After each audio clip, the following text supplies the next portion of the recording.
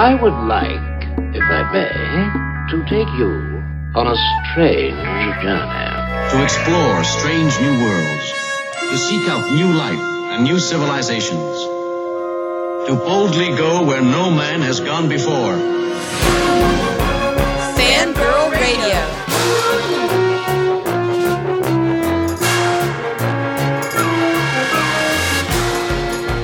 Mothers, lock up your sons. The fangirls are busting out all over. It's Fangirl Radio. Fangirl Radio.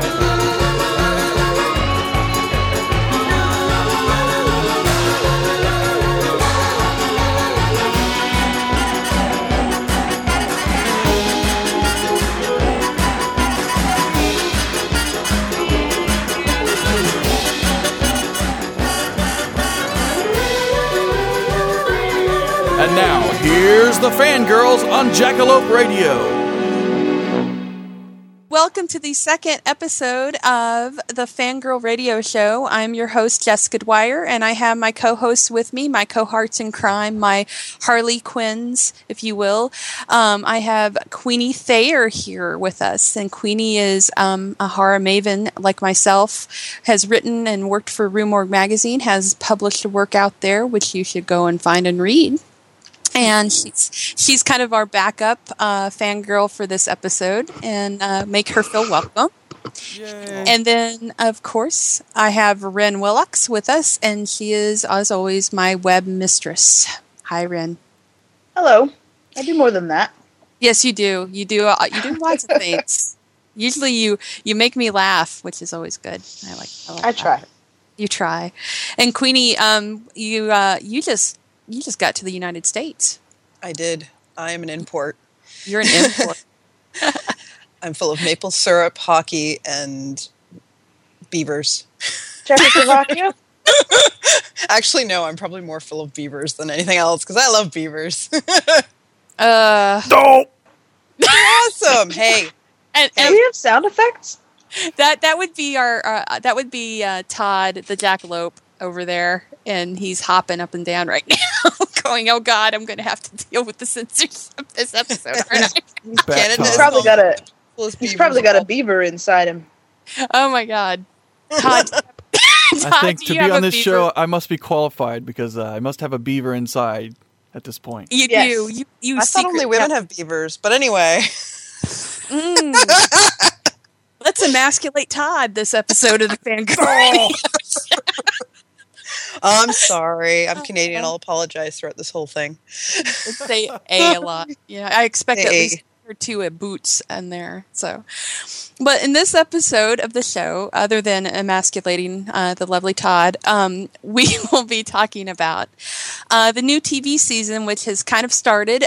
We've had a couple of new series start, and there's a couple of upcoming that I've actually gotten to see early on, which are excellent that I want to talk about. And we're also going to do a little bit of a different segment here, something I'm starting to call the Fangirl Obscura, which is where each of us takes a very, something that the others might not know about, something in fandom, be it sci-fi, horror, what have you, depending on if it's a series, a film, a book, or a comic book, and that we love and talk about it and share it with the group. And so it's kind of a learning all the way around. But let's start off with talking about the new TV season, which I've actually seen Terra Nova, as did many others. Yay, dinosaurs. Yeah, not so much. Not so much with you guys. I wrote a review on the site, on the webzine, and but there was so much disappointment that I feel the need to share it with the listening audience as well. Terra Nova, I would guess, I think there was maybe about 15 minutes of dinosaur, and in a 2 hour, 2 hours, okay, 2 hours of pilot, and it's just, it was so uneven in terms of how they were laying it out, and plus, I wanted dinosaurs. I was promised dinosaurs, and there were Damn it! damn it! There was supposed to be dinosaurs here. It's like they walked a toy dinosaur across the screen and said, "There you go, you're done." It would have been. I would have been more entertained by the grr-arg of a Joss Whedon ending, but no, I didn't even get that, and it turned into what I was calling Evernova, which is kind of like Everwood with dinosaurs, sort of there. No, my interpretation of the previews was that it was going to be like Lost with dinosaurs, but it sounds like it's not even with dinosaurs. So it's just Lost. Lost is going to be what it's going to be in 6 episodes when it gets canceled. But I don't know why they thought that going with the teen angst and family drama angle was okay with fans like me and who else, everyone else out there was thinking, oh yes, hard sci-fi, dinosaurs is a big important part, dinosaurs and time travel and the future. And what happened, Steven Spielberg and guy that used to do 24? What happened? You failed. That's really too bad. Yeah, I mean, they managed to cram. Okay, they went from here's the setting. We've ruined the planet and everything else in the first minute and a half. Okay, we get that laid out for us, and we went from that to here we're in the sort of alternate timeline. Jurassic Park thing that we're setting us up for in 20 minutes. Oh. In 20 minutes. It may have been closer to 25, but if you take the commercial breaks out, they took 20 minutes to get from here to here. And how they did it was so hackneyed and WTF that I'm at a loss. And they made the characters so bland and cookie cutter that when that happens. Oh God, it was just and it hurt my brain. Tell us how you really feel, Jay. It hurt my brain. My life back, Terra Nova, or at least 2 hours of Stephen Lang walking around in a black wife beater. Okay. So yes. Was there nothing that you liked? Was there nothing? No little bright shining points. Stephen Lang's arms, as always, never disappoint. You would.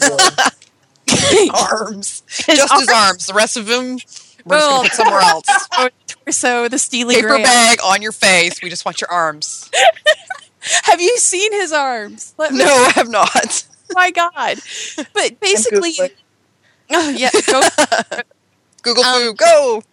Basically what they did was they're taking all the hype from Avatar, and they took one of the best actors from Avatar, put him in a role which was basically the nicer twin brother of his character from Avatar, and ripped off a lot of the look of that film with their low rent version, and even gave him a nemesis who is a tall, statuesque African American woman with curled, cornrolly hair, and who's a warrior badass. And it's like, ooh, there's a surprise. That's your nemesis for the show. Is basically, why don't you just paint her blue?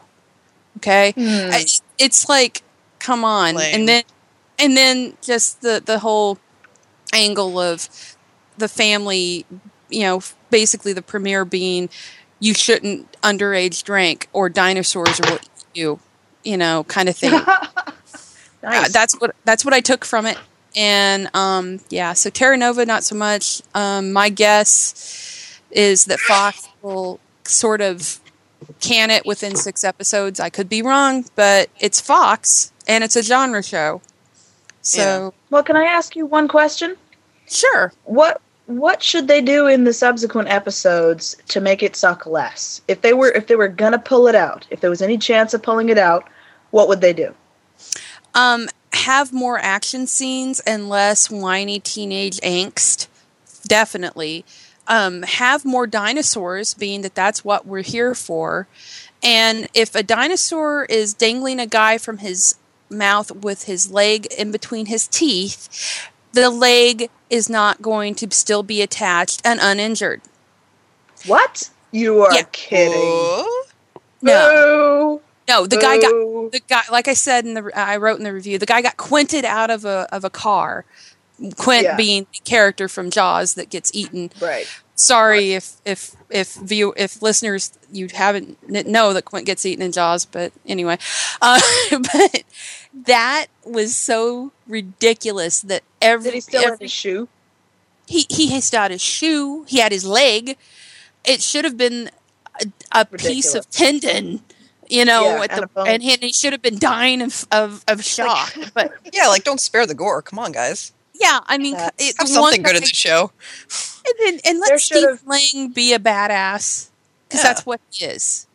There should have been some limb loss. In 2 hours, I would have expected some limb loss. There was one death by dinosaur, and then just don't even get me started on the idiocy of how the camp or the settlement is made, where they didn't build some sort of protective dome, so the big ass dinosaurs, which dinosaurs are big, can lean down and be fed by the sweet little young.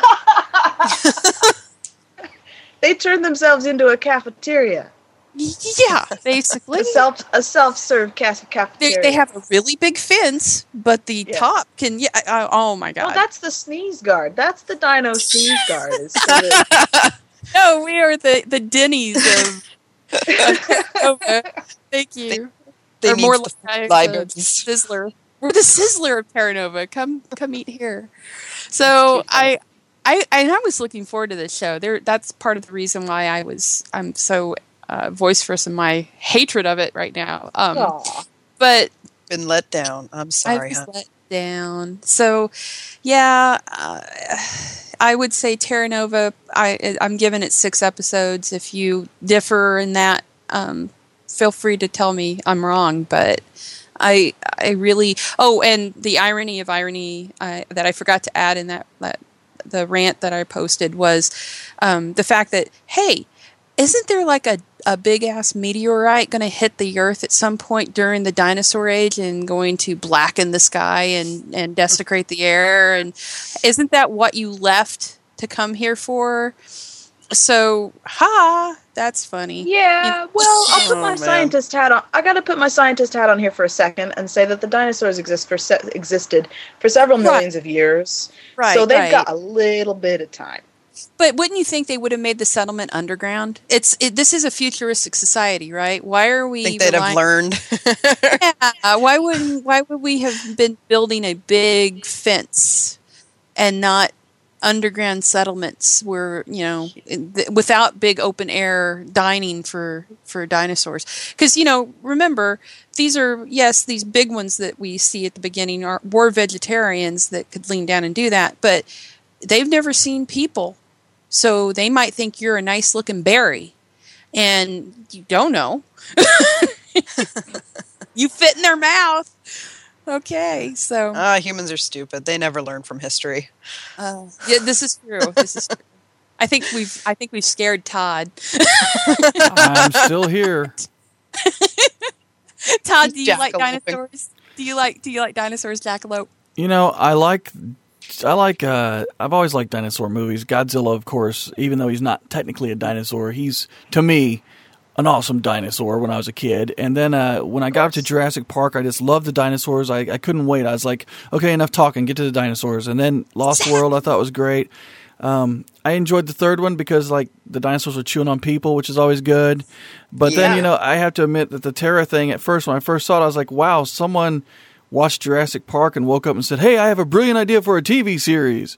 And it turned out, of course, like you said, there's too much BS, not enough smacking down. We need some dinosaur munching people going on. Well, and that's the thing that made me disappointed was that Spielberg's doing it. So... Guess better to rip off yourself. Yeah, I'm like, what? Well, he didn't, though. He should have. But, that's... why didn't you rip yourself off there, Steven? He had 35 cents for the effects for the first episode. Did the green screen not look like poop to you? Well, At the end, with the whole, look at the moon is so big. It's gotten out of hand. The digital age has brought an end to creative effects work. It's gotten to the point now where they shoot 90% of the stuff they shoot on green screens anyway. I mean, and they don't even need to. The Pan Am thing, instead of building sets, they just shot it on a green screen. People are walking through this supposed... I saw Pan Am. Yeah, they were trying to walk through... It was supposed to be an airport. They're just like walking on a little conveyor belt in front of a green screen. See, I don't mind special effects, but only if they're used sparingly. Right. You know, like the CGI. Because I think animatronics and puppetry is much more fascinating. And if you blend the two, they can make incredible movies and TV. True. But it seems like you depend too much on one and not the other.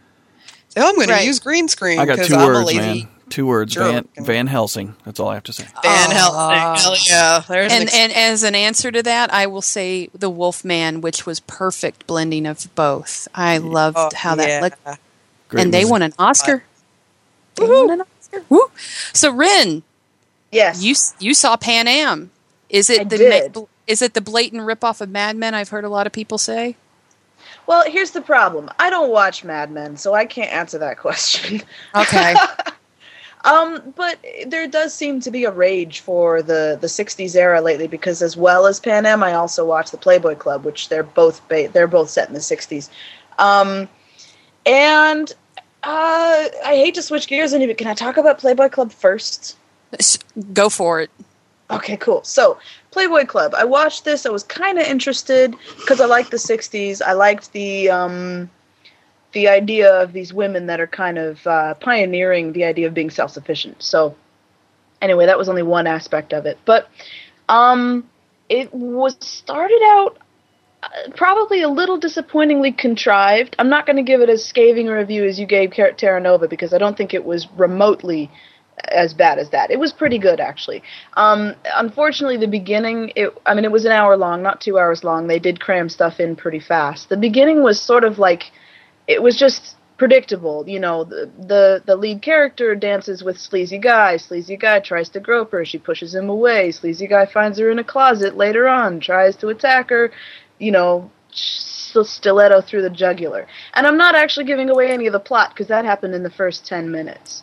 So, wow. You know, and Sleazy Guy turns out to be a mob boss. So, like, all of that. Like, so, you could have just, that's every story ever told. So, it was kind of annoying that they weren't more creative with it, plot-wise. On the plus side, I have to say, someone popped up that I absolutely gave a little cheer for, and that was the love of my life, or not quite, but almost, Mr. David Krumholtz, who I am such a fan of. I cannot sing that man's praises any higher. Used to be in the long-running, very successful show Numbers. He was the math genius guy, and he's also done a whole bunch of roles. He's just a wonderful actor. He's Mr. Universe. He's Mr. Universe. Yeah, and he's the elf in the Santa Claus movies. He's fantastic. Whatever. Anyway, I love him. I actually had a fan site for him. That's how much I love him. I think that the reason they picked him for this is because he had a little role in Ray, the Ray Charles story, and he looked the part. He just looked the 60s. He had the 60s, you know, slick back pompadour kind of hair, and he looked so perfect in that he just looks perfect in this show too. There's something about him that just screams that kind of era. So he's good in it, and I'm glad to see him on TV again. The one person I loved the most, and I've just realized I forgot to Google her actual name, but is the woman who plays the head bunny, the bunny mistress, sort of controlling all the other bunnies. She was mesmerizing. She starts out totally going to be the evil woman, and then by the end of the show, the lead character, who's stuck in the middle of this because she's killed a mob boss who's scary, stuck in the middle of this, thinks that she has an ally in the lead male character, and that she's going to be bad. And then they have this conversation in an office where she sits down in front of this woman who she's really scared of. And in the course of this conversation, the tables completely turn, and suddenly it sort of feels like maybe this woman could be her greatest ally instead of being her greatest enemy. But it's still kind of ambiguous, and it was really cool. That was the part that made me think, maybe there's a chance in this show for some real drama. So she was marvelous. The lead blonde girl is fine. She looks just like Scarlett Johansson, who's hot, so that's fine. But yeah, I would say I'd give it maybe a solid 7 out of 10. It's not something I'm going to keep watching, but I did like it, and I think if you're the kind of person who liked Mad Men, you'll probably really like this too. They did plenty of mentioning of Hugh Hefner, and I think he did either it was him or someone that sounded an awful lot like him that did some narrating. So that's kind of cool. And then, so the reason why I talked about that first is because I wanted to compare it to Pan Am, which I liked so much more. And I know maybe Todd didn't like it. I was so sucked into the story that I didn't even notice any bad green screen. Someone else who popped up in this show that maybe everybody knew that was already going to be in it, that I didn't know was going to be in it, was Christina Ricci, who I love. Oh, and I have always loved. Since she was like itty-bitty little Wednesday Addams, when I was a kid and I saw that, I had straight black hair and pale skin and never smiled, and that was my nickname. Everybody called me Wednesday, and I always thought maybe she was my sister. I thought we were like long-lost sisters. One of us. So, yeah, so I'm a big fan of Christina Ricci, and she's so cute. I can't even begin. No, whatever. Oh, my God. So, the show, unlike Playboy Club, that kind of just felt like it was laboring to get started. There was lots going on, but it didn't feel fast. Pan Am just clipped. It just went from the moment it opened up. You were immediately sucked into a bunch of people moving fast and doing something, and you don't quite know what she's doing. And it was great. I was completely engrossed from the get-go. And it's exciting. I think that there's going to be a lot of excitement going on because there's some espionage things going on. There's some, it's just cool. I don't want to tell you because it's exciting.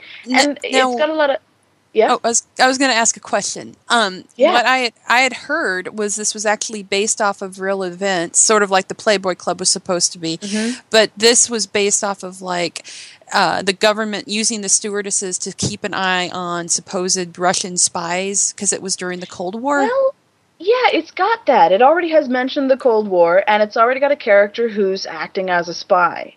I think that there definitely is some truth in that Pan Am stewardesses, that was a spectacular cover. They traveled all over the world. They were required by Pan Am to be unmarried, so they were independent individuals with no other family, no real immediate family ties except for their biological family, and then they had the ability to go anywhere with a perfectly plausible alibi. They were there because they were a Pan Am stewardess. And so I think that certainly has some bits in history. There was a flashback of them rescuing some people out of Cuba right after the Bay of Pigs or something. That was kind of cool.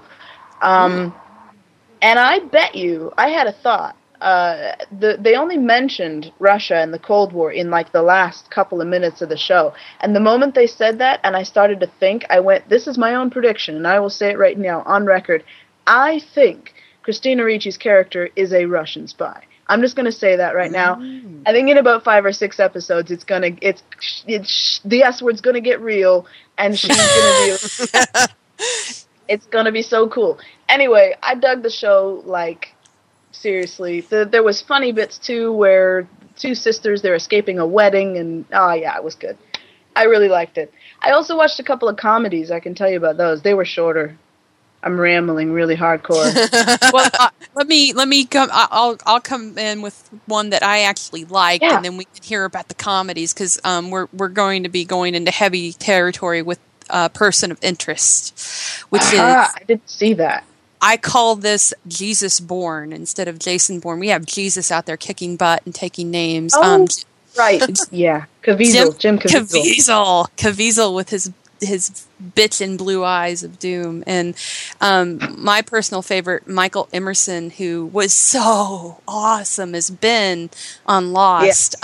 Yes. He doesn't even have to try to be creepy. He's so innocuous and little and sweet looking, but then he can just turn to you and glare at you, and it's like, oh God, you're going to eat my innards. But Person of Interest was really, I really enjoyed it. It's kind of like a modern day, I would say it's kind of like a modern day Magnum PI meets Skynet in a way.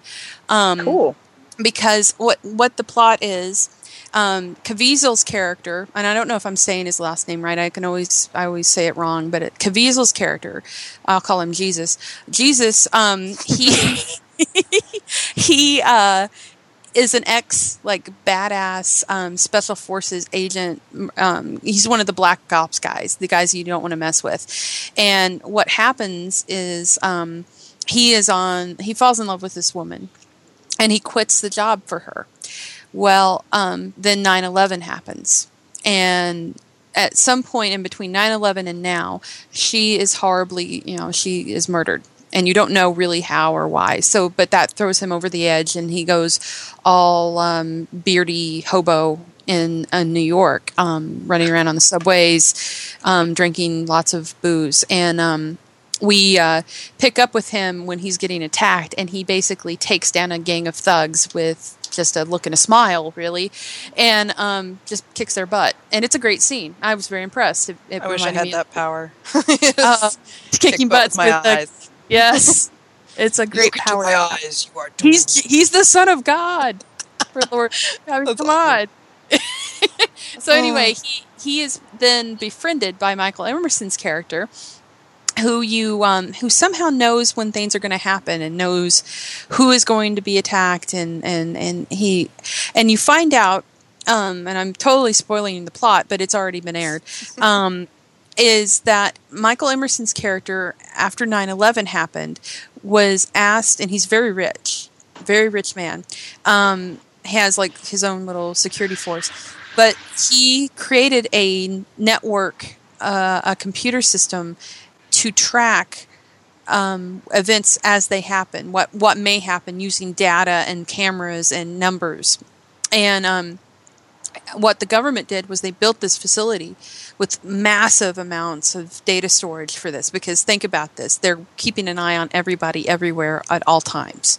And if you think about the Bush administration and all the things that we found out they were doing, this plot makes a lot of sense, even if it is sort of out there in terms of, can we really make something like this? Who's to say? I mean, there's stuff that we don't have any clue about. So it's kind of scary to think about that. Well, what their system did was to get rid of the inconsequential data. It dumped it every night at midnight, and it only focused on the terrorist activity. But what happened was Michael Emerson's character realized that the inconsequentials were murders and rapes, things like that were going to happen. And that's kind of cool. Yeah, and it's all done scientific data, movie version of scientific data, but it's kind of a neat concept. And so he starts he's collecting the data of the inconsequentials, and he decides to get Jim Caviezel's character to come in and help stop these inconsequential acts from happening. And it's kind of a neat concept because Caviezel's character is supposed to be dead. He's faked his death or supposedly was killed. And Michael Emerson, you find out, tells him at one point, let's just say you're not the only person to have lost someone. And oh, by the way, I'm supposed to be dead too. And so you've got two subplots there that are going to be searched out, and you want to know. You want to know, well, how did this go down? Did the government try to off him after they figured out what they were done with him, or what happened? And there was the first episode. It was a really nice little twist on the woman in peril plot that you thought it was going to be, and it was well done. I thought the action scenes were great. Michael Emerson and Jim Caviezel can act like mofos, of course, we know that. So I really liked it. I really it kind of reminded me a little bit of the late great Human Target, which I thought was taken before its time. And I miss shows that aren't freaking procedural CSIs. I like shows that are different, and this is a nice little throwback to Magnum, where you had the pretty bad boy, that was solving cases and doing things, and having his mysterious employer telling him what to do. So it basically is a new version of Magnum PI, and it's that's a great format. I mean, there's even Quantum Leap was one of those. Yeah, it's one of those things where the lone badass hooks up with the smart guy, and with the the money and resources. And it's great too because in the first episode their lair is a library, and it's a closed down library, and the line is, well, what are we doing here? And he's like, well, they closed these first to save budget cuts, so the libraries are saving us in a way, which is true. Libraries, Land of Magic, and Jim Caviezel. So it's a great show. I really, really enjoyed it. So please, watch Person of Interest and give it some ratings so we keep it around. It's a good show. Awesome. Yeah. I'm glad to hear that one. Well, I was just going to say, I'm glad to hear that one is a success. I mean, I didn't see either, and only from the previews, I frankly, I thought it was going to be the other way around. I thought that was going to be The Stinker and Terra Nova would be good, but I'm glad one of them is good. Oh yeah, it's funny that how commercial can it's just like movie trailers. Oh yeah. Yeah. Look how played we were by Star Trek Insurrection and So the only other two shows that I watched was the premiere of New Girl, the comedy with Zooey Deschanel. I think I'm pronouncing her name right. And I watched Suburgatory. And the first one I watched was New Girl. That was a half-hour comedy, so it was over really quick. The previews looked hilarious, and as is unfortunately often true, they were the funniest parts of the show. So the rest of the show wasn't as funny. I think that they did what a lot of sitcoms have to do nowadays, which is try and show everything, like a little snippet of every social interaction that could possibly take place in a single episode, to give everybody an idea of what they could possibly do if you gave them a whole show. So it was so rushed that I frankly don't even remember most of it.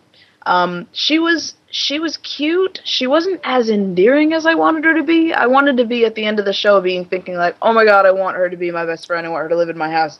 And I just want to open the closet for her to be like right there. And I frankly at the end was thinking like, I'm so glad she doesn't live in my house, and I'm so glad that I opened my closet, she's not right there. That would terrify me if I opened my closet and Dashnell's sister was in there, and I'm like, what the hell? Are you serious? That's not like a dream of yours to open closets and find people? Well, what I would say is that if I opened the closet and saw both Dashnell sisters in there, it would remind me of The Shining, and I would scream and run. Yeah. Come play with us. Play with us forever. And our strangely gravelly voices. Anyway, it was good. It was funny, and I think that if the writing stays that level or better, it should be good. It should be a good show. If it stays that level and never gets really much better than that, then it might not be that awesome a show. But I thought the three guy roommates were hilarious together. The three of them made a great. They played off each other really, really well, especially the douchebaggy white guy. Can I say the D word on the radio? You can. Todd. You can say it. Yeah, that was the funniest part of the show. Is his friends were trying to keep him from being a D word, and every time he said or did something that was particularly douchebaggy, they pointed to a jar, like a swear jar, and they made him put money in it every time he was a douchebag. That was hilarious. Anyway, that was a good show. I enjoyed it. It was good. I think I'll keep watching it and see it if it gets better. The other one I watched, and this I almost wasn't. I didn't even know it existed until I was all done, and I got on Twitter, and Nathan Fillion tweeted at Alan Tudyk and said that his new show was spectacular and funny, and I thought, oh my god, I have to see this. So promptly downloaded it, as I did the other three, and watched Suburgatory. I don't even know what channel it's on. I'm guessing it's probably on cable? No, I have no idea. I think it's ABC. I think it's okay, ABC. Cool. Yeah, even better. I want Alan Tudyk to get more network visibility. That man is a national treasure. I swear up and down. It's fantastic. Anyway, for anyone who doesn't recognize the name, that is it's totally just escaped my brain. Wash from Firefly. Wash from Firefly. Yeah. I love Wash. I am a leaf. I am a leaf on the wind. He is fantastic. And if you haven't seen Death at a Funeral, the British version, not the American version, do it right now. All I have to say, naked Alan Tudyk on a roof, high as a kite, is the funniest thing I have ever seen. But anyway, Suburgatory, in a nutshell, is a father-daughter family that moved from Manhattan to the suburbs of New York, which look strangely like Southern California, but that could just be me. I guess it's supposed to be a bit more like Jersey Shore-ish kind of nastiness, but they're not in Jersey, thank God. And so there's sort of their adventures in suburbia. I thought it was hilarious. It's really well written. It's really well acted. The characters are all three, they're great. They're engaging.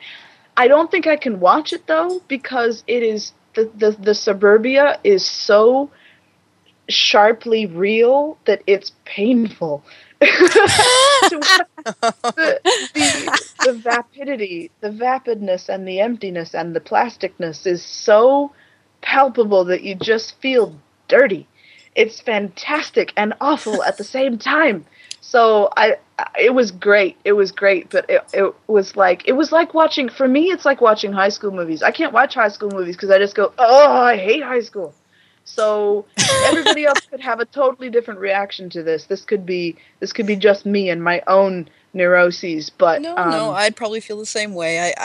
I hate that sort of thing. The suburbia shows. I can't watch that stuff. Well, the thing is, it was in the perspective of the daughter. It's in this perspective of the teenage daughter, and she's the one seeing these plasticky mothers saying things like "fashizzle," and their plasticky, mini-me daughters that are wearing push-ups when they're 12. I hate that. Yeah, all of that makes you go, Where's the gun?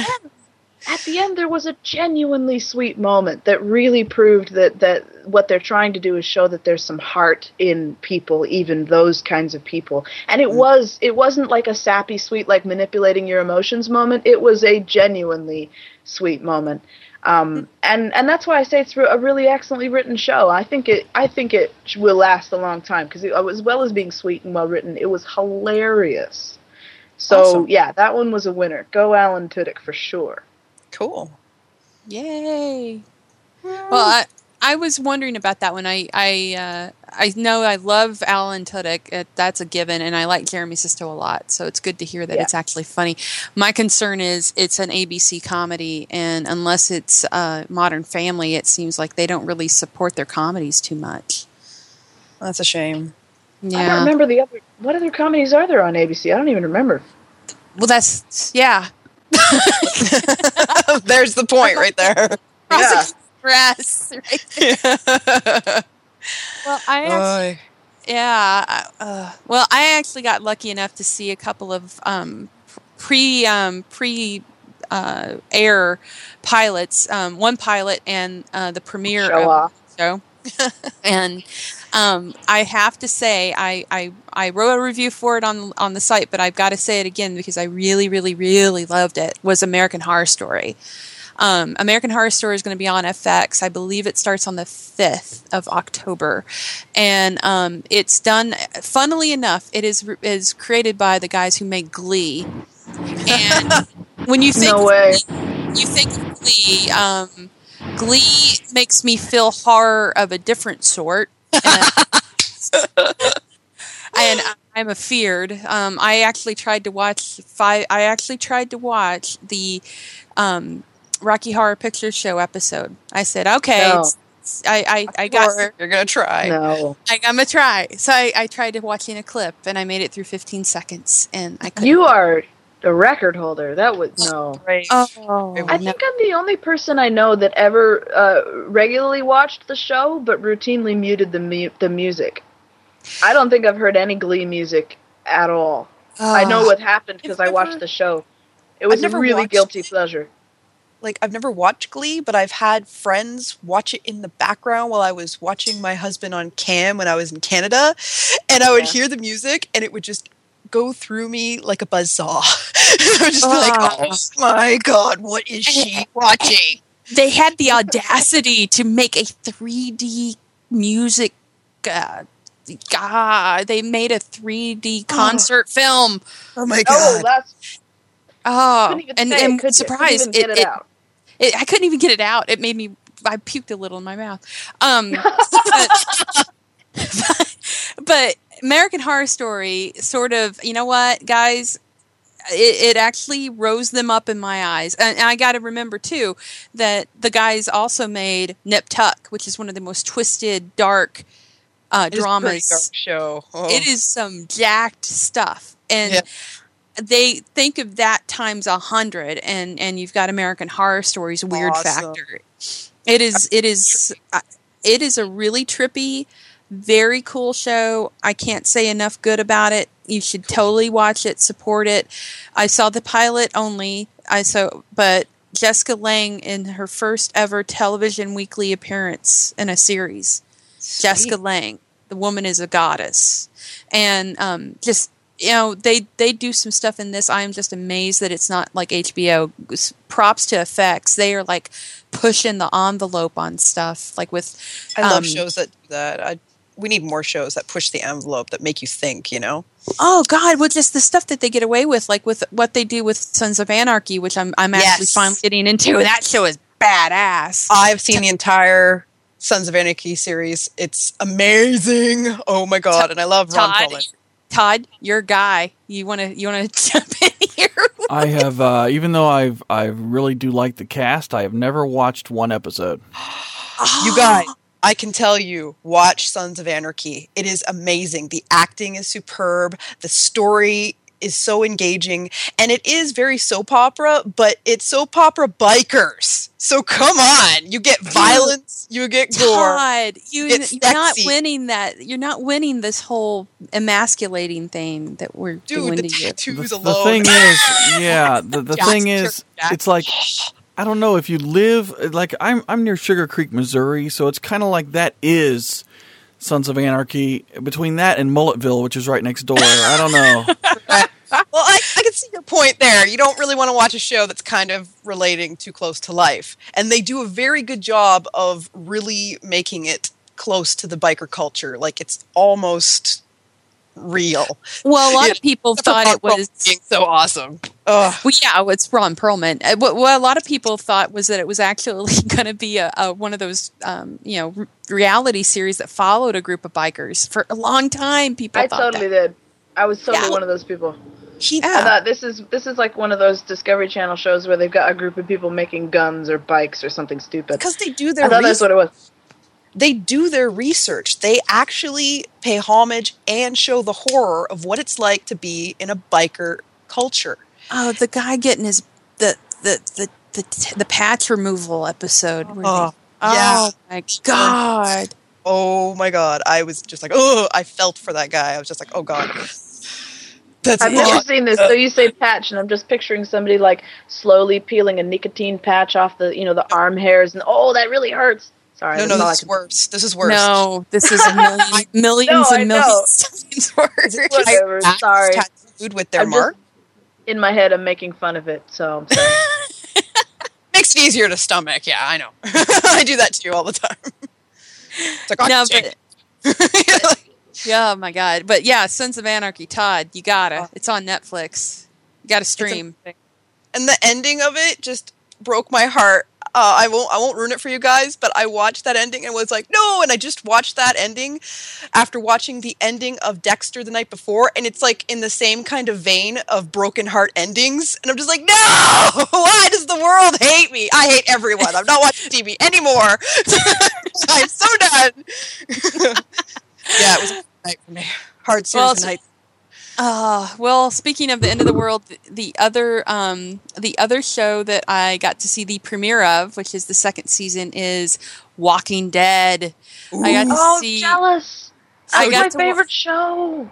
I got to watch the first 2 episodes, and I've been told on this little piece of paper of what I can and cannot talk about. This is the first time I've actually had specific things told that we could not discuss. Ooh, so, yeah. So, I will say... Can you tell us whether it is awesome or ridiculously awesome? It is flat out, balls to the wall, ridiculously awesome. Awesome. Oh, God, I'm getting chills. Okay. Okay, yeah, like, I mean, like, it doesn't... the great thing about this was it starts up right after the ending of the last season, and when it starts, it doesn't let up. Awesome. I mean, it goes right from that to you saw I'm not ruining anything here with, because the commercials and have shown it. They go to that the freeway of doom is what I call it, where they have all the cars and abandoned vehicles and corpses in the cars and everything, and then you see another shot of the characters having to hide under the cars as a group of like 60 zombies go by. And Right. and I got to tell you, the tension that they managed to build up in that scene, and it was just like I was like holding on to my chair arm, going, "Oh God, no! Don't eat Norman Reedus! Don't eat Norman Reedus!" Like no. But it was just awesome how they did it, and the thing with that show is no one's safe. Nope. We've shown this and previous things, so. That whole scene, and I think that scene, that this is how you do it, Terra Nova. I think that scene alone was like 10 minutes. Awesome. And you felt it, and it was one of those things like they were really at risk here. It's not like the dinosaurs leaving a leg. No, they're going to die. Yeah. Awesome, because that's very true to the comic. Everyone just kept dying in the comic, one by one. There's no safety net. So you get attached to people and they're just dead. And the other thing is with the cinematography and Bear McCready, the Bear's score is just, when it's there, it's beautiful. When they don't have music, when this show knows how to be made. Yeah. And props to Greg Nicotero and Frank Darabont and all the guys on that show, because it really is one of the best shows on TV. And the second season, the second season of the show is going to just knock it out of the park. And I believe that starts on the, I want to say the 16th of October 15th or 16th. And I'm pissed because the second episode was over and I don't have another one. Oh, Muffin. I don't have no more zombies. Zombies are my favorite. Zombies are my favorite. And they're so pretty, horrible looking zombies. They're so pretty. They're terrifying. They're fantastic. I love them. Beautiful. Zombies are the best. My boyfriend will not watch zombie movies with me because he's scared of them. So he can't. I'm gonna have to watch the show all by myself. But that's better because it's scarier. Yes. Oh man, so excited. Sitting in the room alone in the dark watching zombies. Yes. Oh, that's awesome. That's great. Just got props for me. There you go. So I think we've discussed all we can on TV, and I know we're getting ready to run out of time here. So let's go really quick into our share and share alike, the Fangirl Obscura. And Queenie, I think you had something to share on that, and I have something as well. And I think we don't have the same genre, so that's a good thing. I'm going to share a little tidbit about Hilarious House of Frightenstein, because it was my favorite show growing up, and I'm sure others out there would love to hear about it. But it was Canadian, if you didn't know. And yeah, we made it, dude. We made it. We don't just have beavers and hockey. We have Hilarious House of Frightenstein. But the best thing was Vincent Price was in my hometown, Hamilton, Ontario, when that show was filmed. Oh, yeah. I was born in Hamilton, Ontario. Hate you. I know. But he didn't know me. It was in the 70s. I was like, I wasn't even a thought yet, but it's still cool. So I just thought. Did he have anything to do with the show? Oh yeah, he was on the show all the time. Okay. He opened the show and he would close the show and he'd say some silly little poem, and he was amazing. I love Vincent Price. I just think to myself, it would have been so cool if I walked in the street and he was there and we could have just had a moment, crossing paths, and I didn't even know. But it didn't happen. Okay, so Cher, what is the show about? Because I want to know now. What, you mean Hilarious House of Frightenstein? Yeah. What was it? Okay, Hilarious House of Frightenstein just takes all the tropes from Universal monsters, like the Frankenstein and the Mummy and Wolfman and all of them, and they throw it in the show, and it's kind of a kids show. It's done really silly and cheesy, and it's just comedy, complete comedy. And Vincent Price opens it and closes it every time. And sometimes he shows up, in between episodes, doing other stuff. But mostly it's just one guy in all these different costumes. Sometimes he's like the Count Dracula stereotype. Sometimes he's the monster. Sometimes he's a witch. Sometimes he's like this weird guru guy who sits on a bunch of pillows, and he's got like one of those big turbans with like, colors and a lot of Indian symbols and stuff. And he tells you like some weird fortune telling thing. And it's just hilarious and so cheesy and over the top.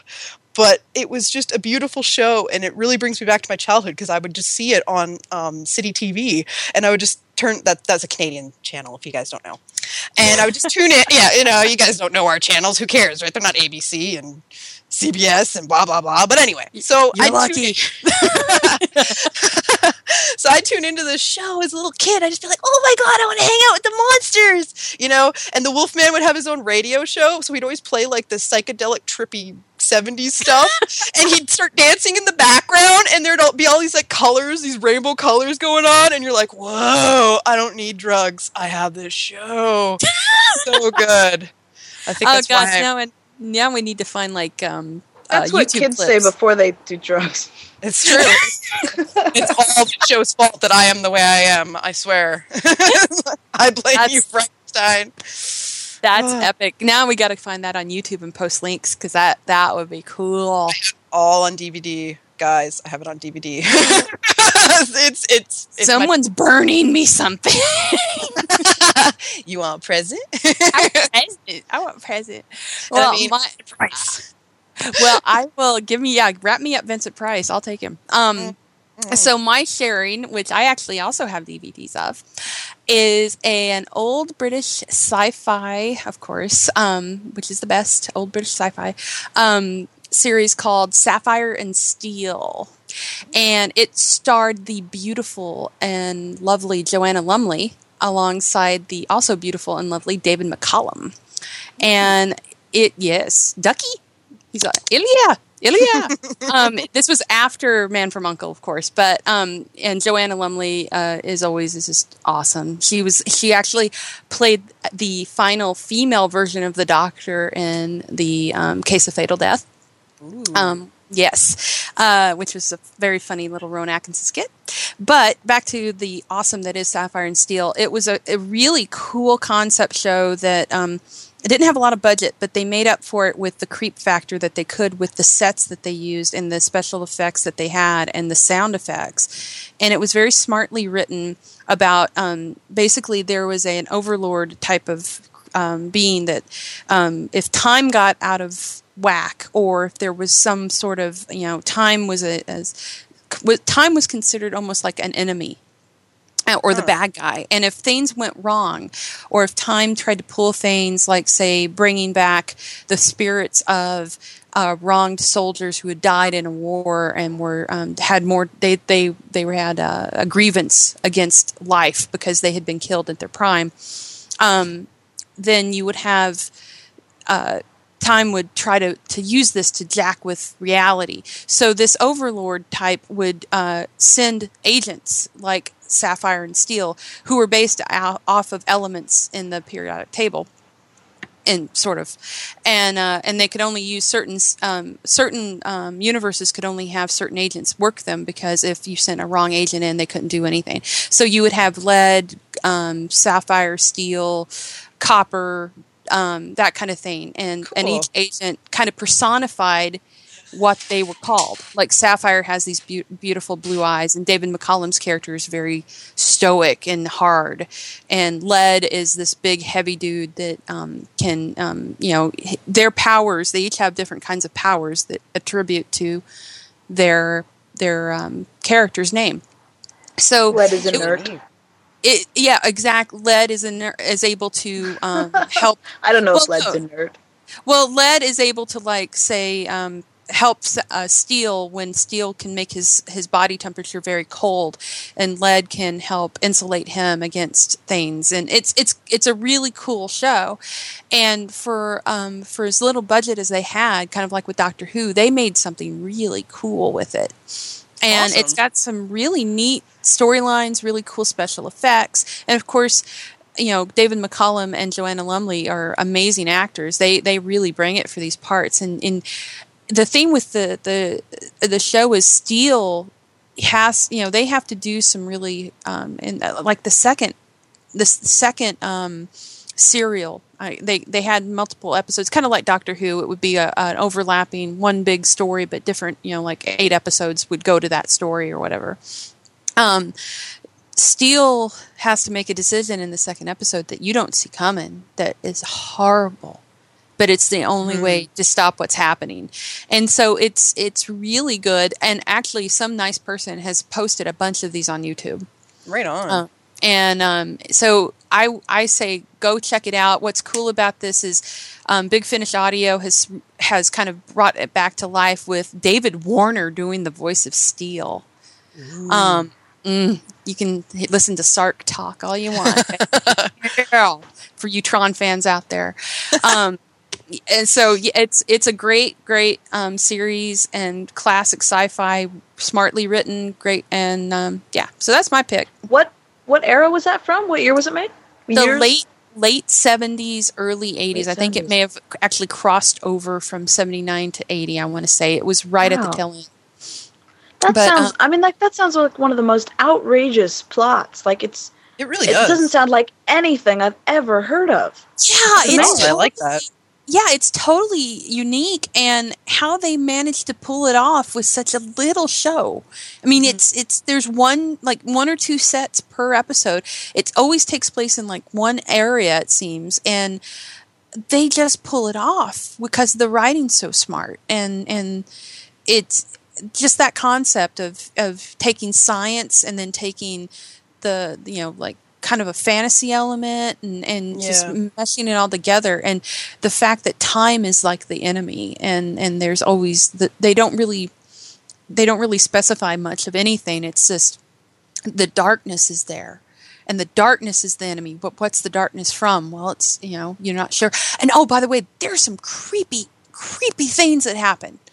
I will put the mom who turns around in the first segment of the show up against anything that has come on in film in the last couple of years that's supposed to be scary. That was freaky as hell. Nice. That scene is freaky. And then also Joanna Lumley has one scene in the second set of episodes that she's got full eye covered black contact lenses in. Ooh. And this is the 70s. Those things were pure plastic, hard plastic. They sucked. They sucked hard. Yes, they did. So props to her for that, man. Tune in for our next episode where we will be interviewing actually a couple of the producers of a new documentary about the Return of the Living Dead series called More Brains. I am really excited about that. It's going to be a great time, and we will see you on the flip side. Thank you for listening to the Fangirl Radio Show.